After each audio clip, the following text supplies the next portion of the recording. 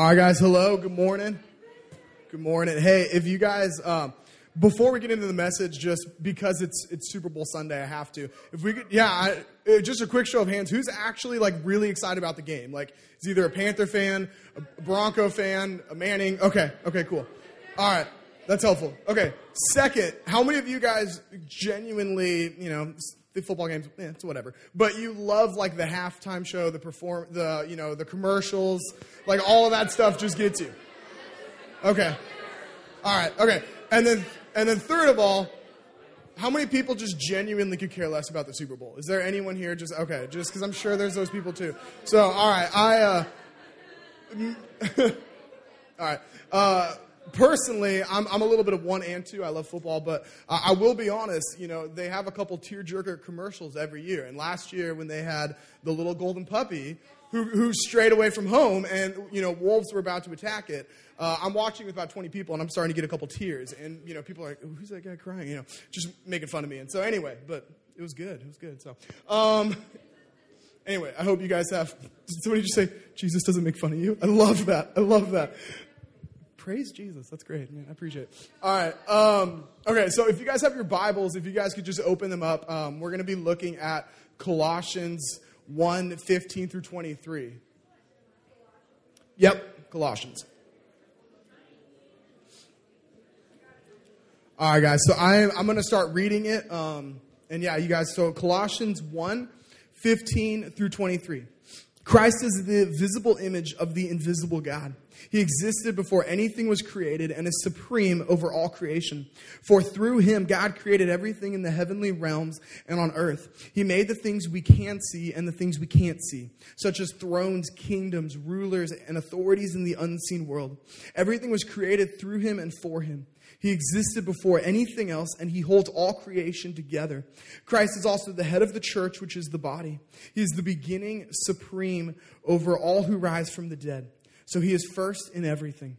For God, in all his fullness, was pleased to live in Christ, and through him, God reconciled everything to himself.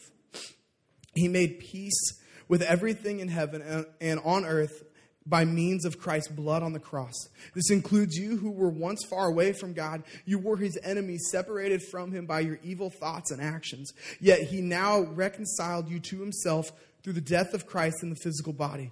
As a result, he brought you into his own presence, and you are holy and blameless as you stand before him without a single fault. But you must continue to believe this truth and stand firmly in it. Don't drift away from the assurance you received when you first heard the good news. The good news has been preached over all of the world, and I, Paul, have been appointed as God's servant to proclaim it. So over the past few weeks, Jeff has been doing the series through this passage, and it's been great because we've been able to look at just the different attributes and just the characteristics of Jesus. That we talked about how he is the creator of the universe and how he made everything, and we serve a big God.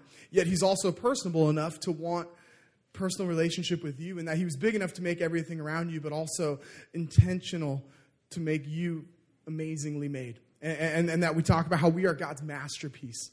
And so, but then we also talked about just how Christ is the head of the church and how he has the power to raise the dead to life, that only God has that power.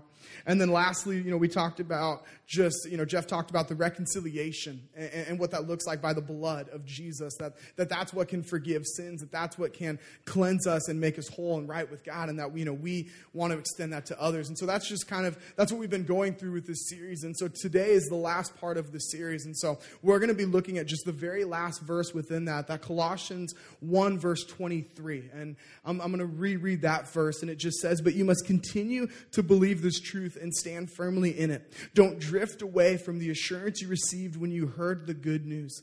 The good news has been preached over all of the world, and I, Paul, have been appointed as God's servant to proclaim it." As I said, I love that we just, we get to see just kind of the different sides of Jesus, the different characteristics, and what I love when I think about just the good news and the gospel and what that means, and just, for some of those who maybe don't know, just a really brief kind of version is that, from the beginning, God created man in his image. But man, we fell short. We sinned. We missed the mark. And with that sin came this separation. And we needed grace. We needed forgiveness. We needed redemption. And so only by the blood of Jesus Christ could that happen. And so God sent Jesus down to earth, and he paid the price for us, that he died. But what I love is that, he didn't just die and stay there, but then 3 days later he rose up from the grave. And so we serve a God who is just amazingly powerful. But it's funny as I think about just the Bible. It is the greatest love story of all time. That, forget The Notebook, forget, Romeo and Juliet, or any of these other ones that you can think about, that the Bible is the greatest love story of all time, because it shows the heart of Jesus and how far he is willing to go to save the people he loves, to redeem, to give grace. When we think about just the scandal of grace and just all that it means, that we serve a God who paid everything that we could have relationship with him. Just another quick show of hands. How many people were just extremely excited when Star Wars came out in December? Do we have some Star Wars? So I absolutely loved it. What I loved so much about this movie is that it kind of bridged together 3 different generations, in a sense of, this was the 7th movie, and the original 4, 5, and 6 came out roughly when my parents were maybe 8, 9 years old. And then, they started 1, 2, and 3, the prequels. And the first one came out when I was about 7. And so then now we have this one. And so there's all these different people that can just love and appreciate this movie. And so this is a flashback to when Star Wars Episode 1 came out. I was 7 years old. For the record, this will spoiler alert the movie, but it also came out in 1999 before any of you were born. So, that's not fully on me. But so anyway, it was opening day in IMAX, and I was so excited to see it. I just loved it. I saw it with my dad, and coming from a divorced family, I have my mom's side and my dad's side. So I saw it with my dad, but my mom was super excited to take me to it as well. And so I remember coming home just, on cloud 9. I just loved the movie. And my mom is just, hey, how was the movie? To this day, she probably regrets asking it. But, I just, without a filter, I was like, oh my gosh, it was amazing. I just hated when Qui-Gon Jinn died, though. Spoiler alert, that is one of the main characters in the movie. So this movie had been building up for just years and years. And so my mom's like, what? And I'm like, oh, but it's all good because Obi-Wan Kenobi kills Darth Maul, so he gets his justice. And I just walk away. And she's like, what? And just it didn't even dawn on me, I think, until seconds after I walked away, that I was like, oh my gosh, I just ruined everything for you. The entire movie, just in a nutshell, was just... And the point of the story was this, though, is that there was no going back from that. There was no pretending I didn't hear, for my mom. There was no pretending she didn't know what happened. There was no going back from that. She knew, and going forth, it wasn't going to be the same. And I think just spiritually with the gospel, it's one of those things that when we encounter it, when we hear the truth of Jesus, when we know the love he has for us, there is no going back, that we can't go back to the old ways, that we can't go back and pretend like we don't know, because our hearts will be changed. That with the gospel, we either have the ability to accept it or reject it. That when it comes to God's love, the same way that we can either accept the love that he has for us or that we can reject it. But if we accept this love, if we accept the gospel, if we embrace it, there is no going back before, that we know too much moving forward, that we know that we're saved by the blood of Jesus. And going forth, our lives will never be the same. That, Revelation 3:15 through 16 just simply says this, that I know all the things you do, that you are neither hot or cold, that I wish you were like one or the other, but since you are like lukewarm water, I will spit you out of my mouth. And like I said before that there is one or the other, that we either accept the gospel, we either accept God's love, or we want nothing to do with it. But there is no in between, that with the gospel, we don't get to pick and choose our favorites, that we don't get to say, I love this one verse, but this one hits too close to home, so I'm going to push it aside. That we have to embrace all that it is, that we have to embrace everything that Jesus has for us.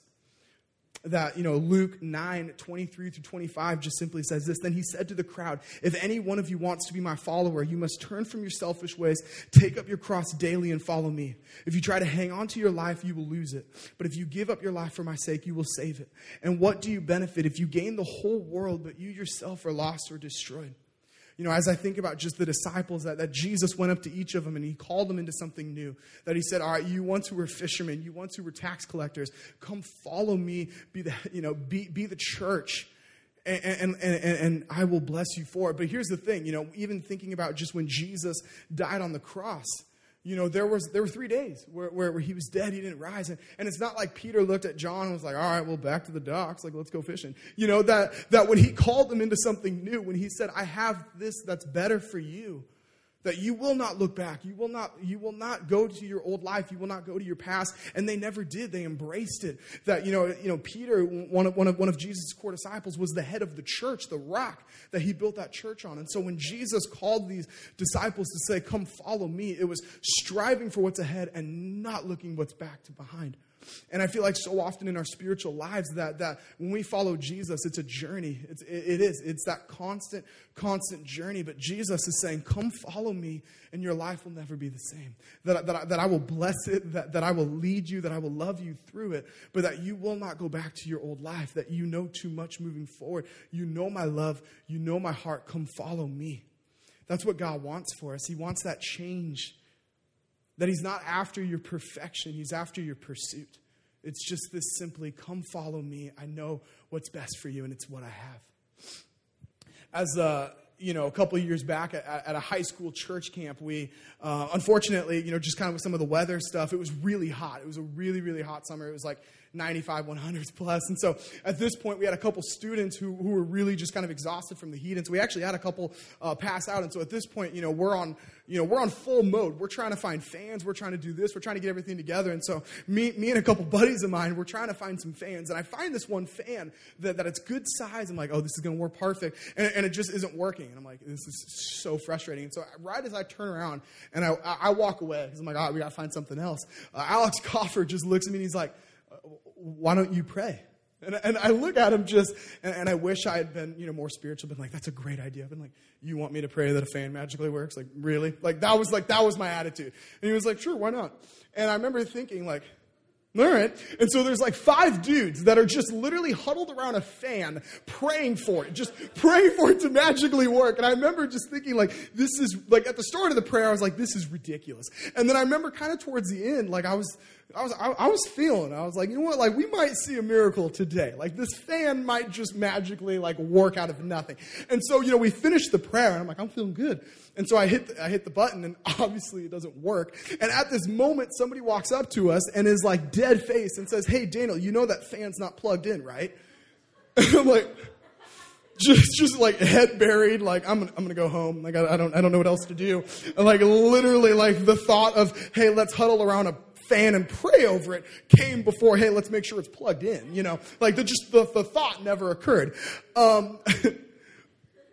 It was rough, but then we plugged it in and it worked and we took the fan and we moved on. And I feel like the point is that so often just in our lives, like we want something, like we want change, we want breakthrough, we want something in a way for God to move, but we're not plugged into the source. Like the source is where we have life. Like Jesus is that source. And unless we're plugged into, into the word, into fellowship, into prayer, if we're not plugged into the Spirit, like we won't have that. We won't have that change, or we won't have that like stirring in our heart that we need this. Like in order to continue onward in our faith, we have to be plugged into the source. And Jesus is that source. But without that source, we're going to be huddled around looking just silly, like because we don't know the author that can make that change, and realizing that in our faith that we have to be plugged in, that we have to be plugged into the Spirit and into fellowship, and that's what enables us to move forward. That's what enables us just to continue onward just in our faith. 1 Corinthians 16 verses 13 through 14 says, be on guard, stand firm in the faith, be courageous, be strong, and do everything in love. Philippians 3:14 also says that I press on to reach the end of the race and receive the heavenly prize, for God, through Christ Jesus, is calling us.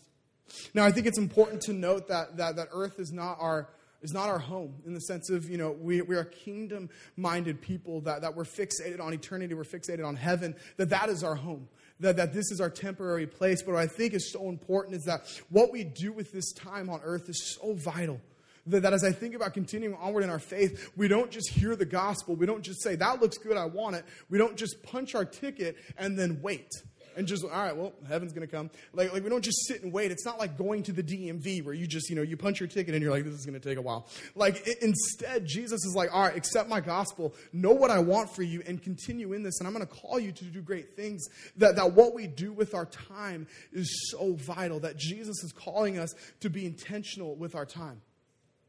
Now, I know that I am with a bunch of junior hires, and so I understand that this genre of music is not very popular, but I love country music. That personally, okay, we got a couple people, love it. Stay strong, stay strong. Sam is in the back trying to plug his ears because he just doesn't understand. It's an acquired taste, and I'm praying for you. But anyway, love you.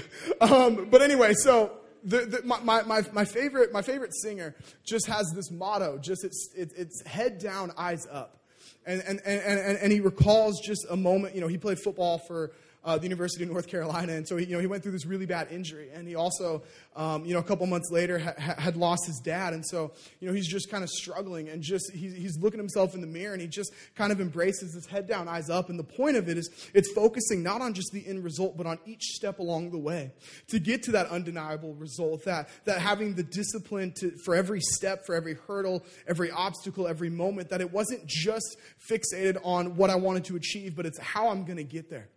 My freshman year, I played football, at Pacific Lutheran University, and our football coach kind of had a similar saying where he would talk about how life it's not about the destination, but it's rather this journey.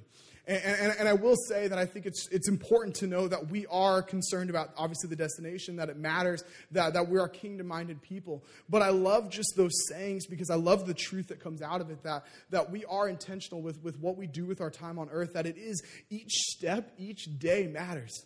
That as we think about our journey with Jesus, it's this constant journey where there's up and downs, there's ebb and flows, and it's one of those things that each and every day we wake up and Jesus is saying, "Come follow me." And so we just have this attitude of just over and over again, not forgetting just the time here that we have, but just, being fixated and intentional about that it's not just an end result, that obviously that is going to be amazing. But Jesus is saying, be intentional with the time you have on here. Come follow me, continue onward, and stand firm in your faith. That we're called to be servants. Because I think one thing that's important to know, too, is that, when we hear the gospel, when it changes our hearts, that's amazing, but then there's other people that don't know the gospel. That Jesus is calling us to go out and be my disciples, that he's appointing us to go out into places. He's telling you to go out to your schools, to go out to your sports teams, to go out to your clubs, to go out to these things because there are people that need to know the love that I have for them. That this love it's contagious. And so it changes us, and we're called to show people that love as well.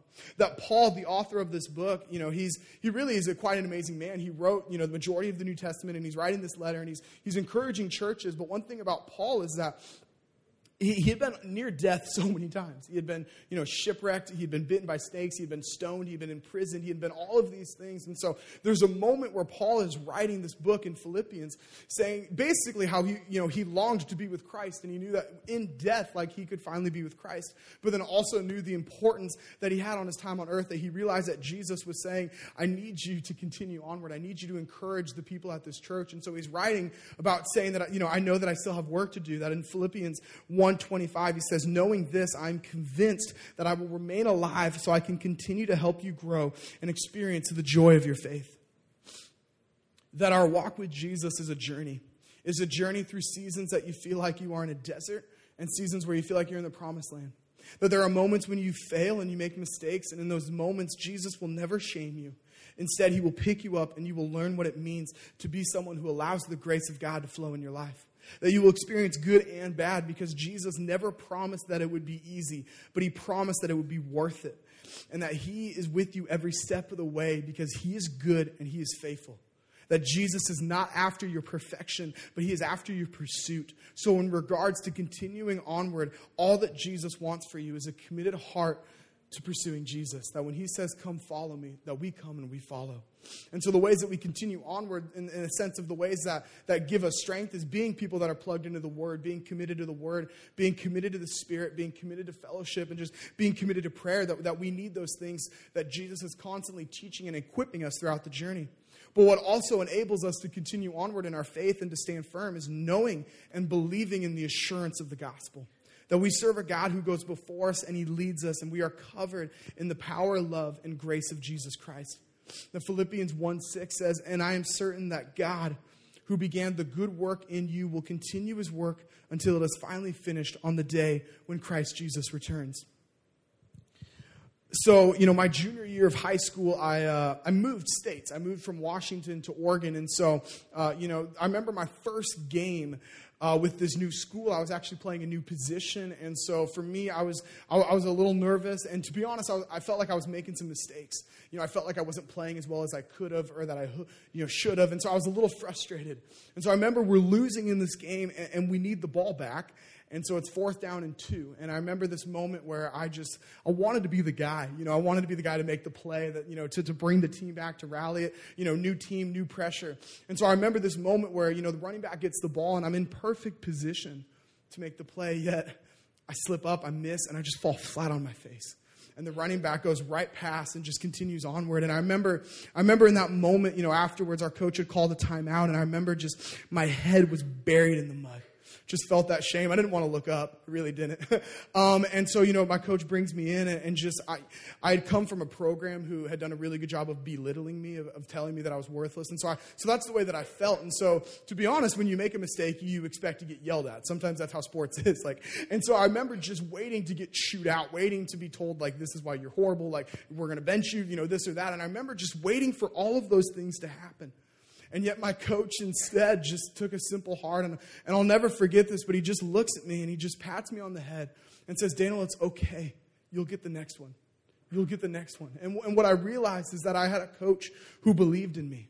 And when somebody believed in me, it inspired me to want to take a chance on myself and believe in myself. And so I began to have confidence that it was a journey, but I had a coach who inspired me to want to believe in myself. And so I began this road of just having this confidence. And I feel like in our spiritual lives, it's the same way. That I feel like spiritually sometimes it's easier said than done when it comes to accepting grace. That sometimes we fall flat on our face because we are human, because we mess up, and because we need Jesus. And yet instead, sometimes we so often take the route of shame. That so often we're like, "God, don't look at me." And I feel like God's just up there saying, "It's okay. You'll get the next one. You'll get the next one." Because when we realize that our faith with Jesus is this constant journey, that there are going to be those moments where we have to believe in grace because Jesus is reassuring us. And so that's what I love is that, thinking about just this gospel message, that it's this reassurance of the gospel is Jesus saying, when you come follow me, again, I'm not demanding perfection out of you. I want your pursuit. I want your heart. And so when we give Jesus our heart, that he takes it and he walks in stride with us. That he knows that we're partnering through life together, that we're walking side by side knowing that we serve a God who doesn't ask us to do this alone. That when you accept Jesus, when you accept the gospel, when you want everything that it has, you're not doing this alone. That we serve a God who is side by side every step of the way. If the worship team would want to come back up, I'm just going to close with this last verse, that Zephaniah 3:17. "For the Lord your God is living among you. He is a mighty Savior. He will take delight in you with gladness. With his love, he will calm your fears, and he will rejoice over you with joyful songs." As I think about just this last passage and just kind of ending the series on Colossians, I think what's just so important is just knowing that we serve a God who wants what's best for us. We serve a God who says, "This is my heart, this is my gospel." And you have two choices. You can either accept it or reject it. But that when we accept the love, that we know that we're partnering in a journey with Jesus. And he doesn't say that this is going to be easy. He just says it's going to be worth it. And so when we make this decision to partner through that we partner through the good and the bad, that Jesus isn't looking at you saying, "I expect you to be perfect." Instead, Jesus is saying, "You are my masterpiece. And I, who began a good work in you, will carry it out into completion." That's what Jesus says. That I started something and I'm going to finish it. And so I feel like just this morning that Jesus is just taking a simple heart of just saying, "Come follow me." That's what he wants for you this morning. That wherever you're at, because that's what I love too, that Jesus meets us where we're at. That we don't have to meet a certain expectation to get to Jesus' level to then when we can approach him. That he approaches us no matter where we are at. And so this morning, just, as I close out in prayer and just as we worship, just think about that we are all on a journey. And where are you at in your journey? Because Jesus he wants to strengthen you. He wants to encourage you. Maybe he needs to remind you to just continue onward and to stand firm. Maybe he's reminding you, you know what, you need to accept the grace that I have. Maybe he's reminding you, you know what, there's a little conviction and we need to change something. But Jesus promises that he's faithful every step of the way. Jesus, God, we thank you for your heart. God, we thank you that you are a good, good God. God, we thank you for the gospel. We thank you that it is just this undeserved grace and mercy that we receive. That it is the greatest love story of all time. That it shows how much you are committed and how much you love us to want to save, redeem, and bring us home. So, God, we thank you for you, God, and we just want to celebrate you this morning. And so, God, as you just say, come follow me, I just pray that we would think to ourselves that are we able and are we willing? And yes, with Christ, we are more than able. And so I just pray that right now that we would have a willing heart to just pursue you with everything we have. We love you. We praise you. In your name, Jesus. Amen.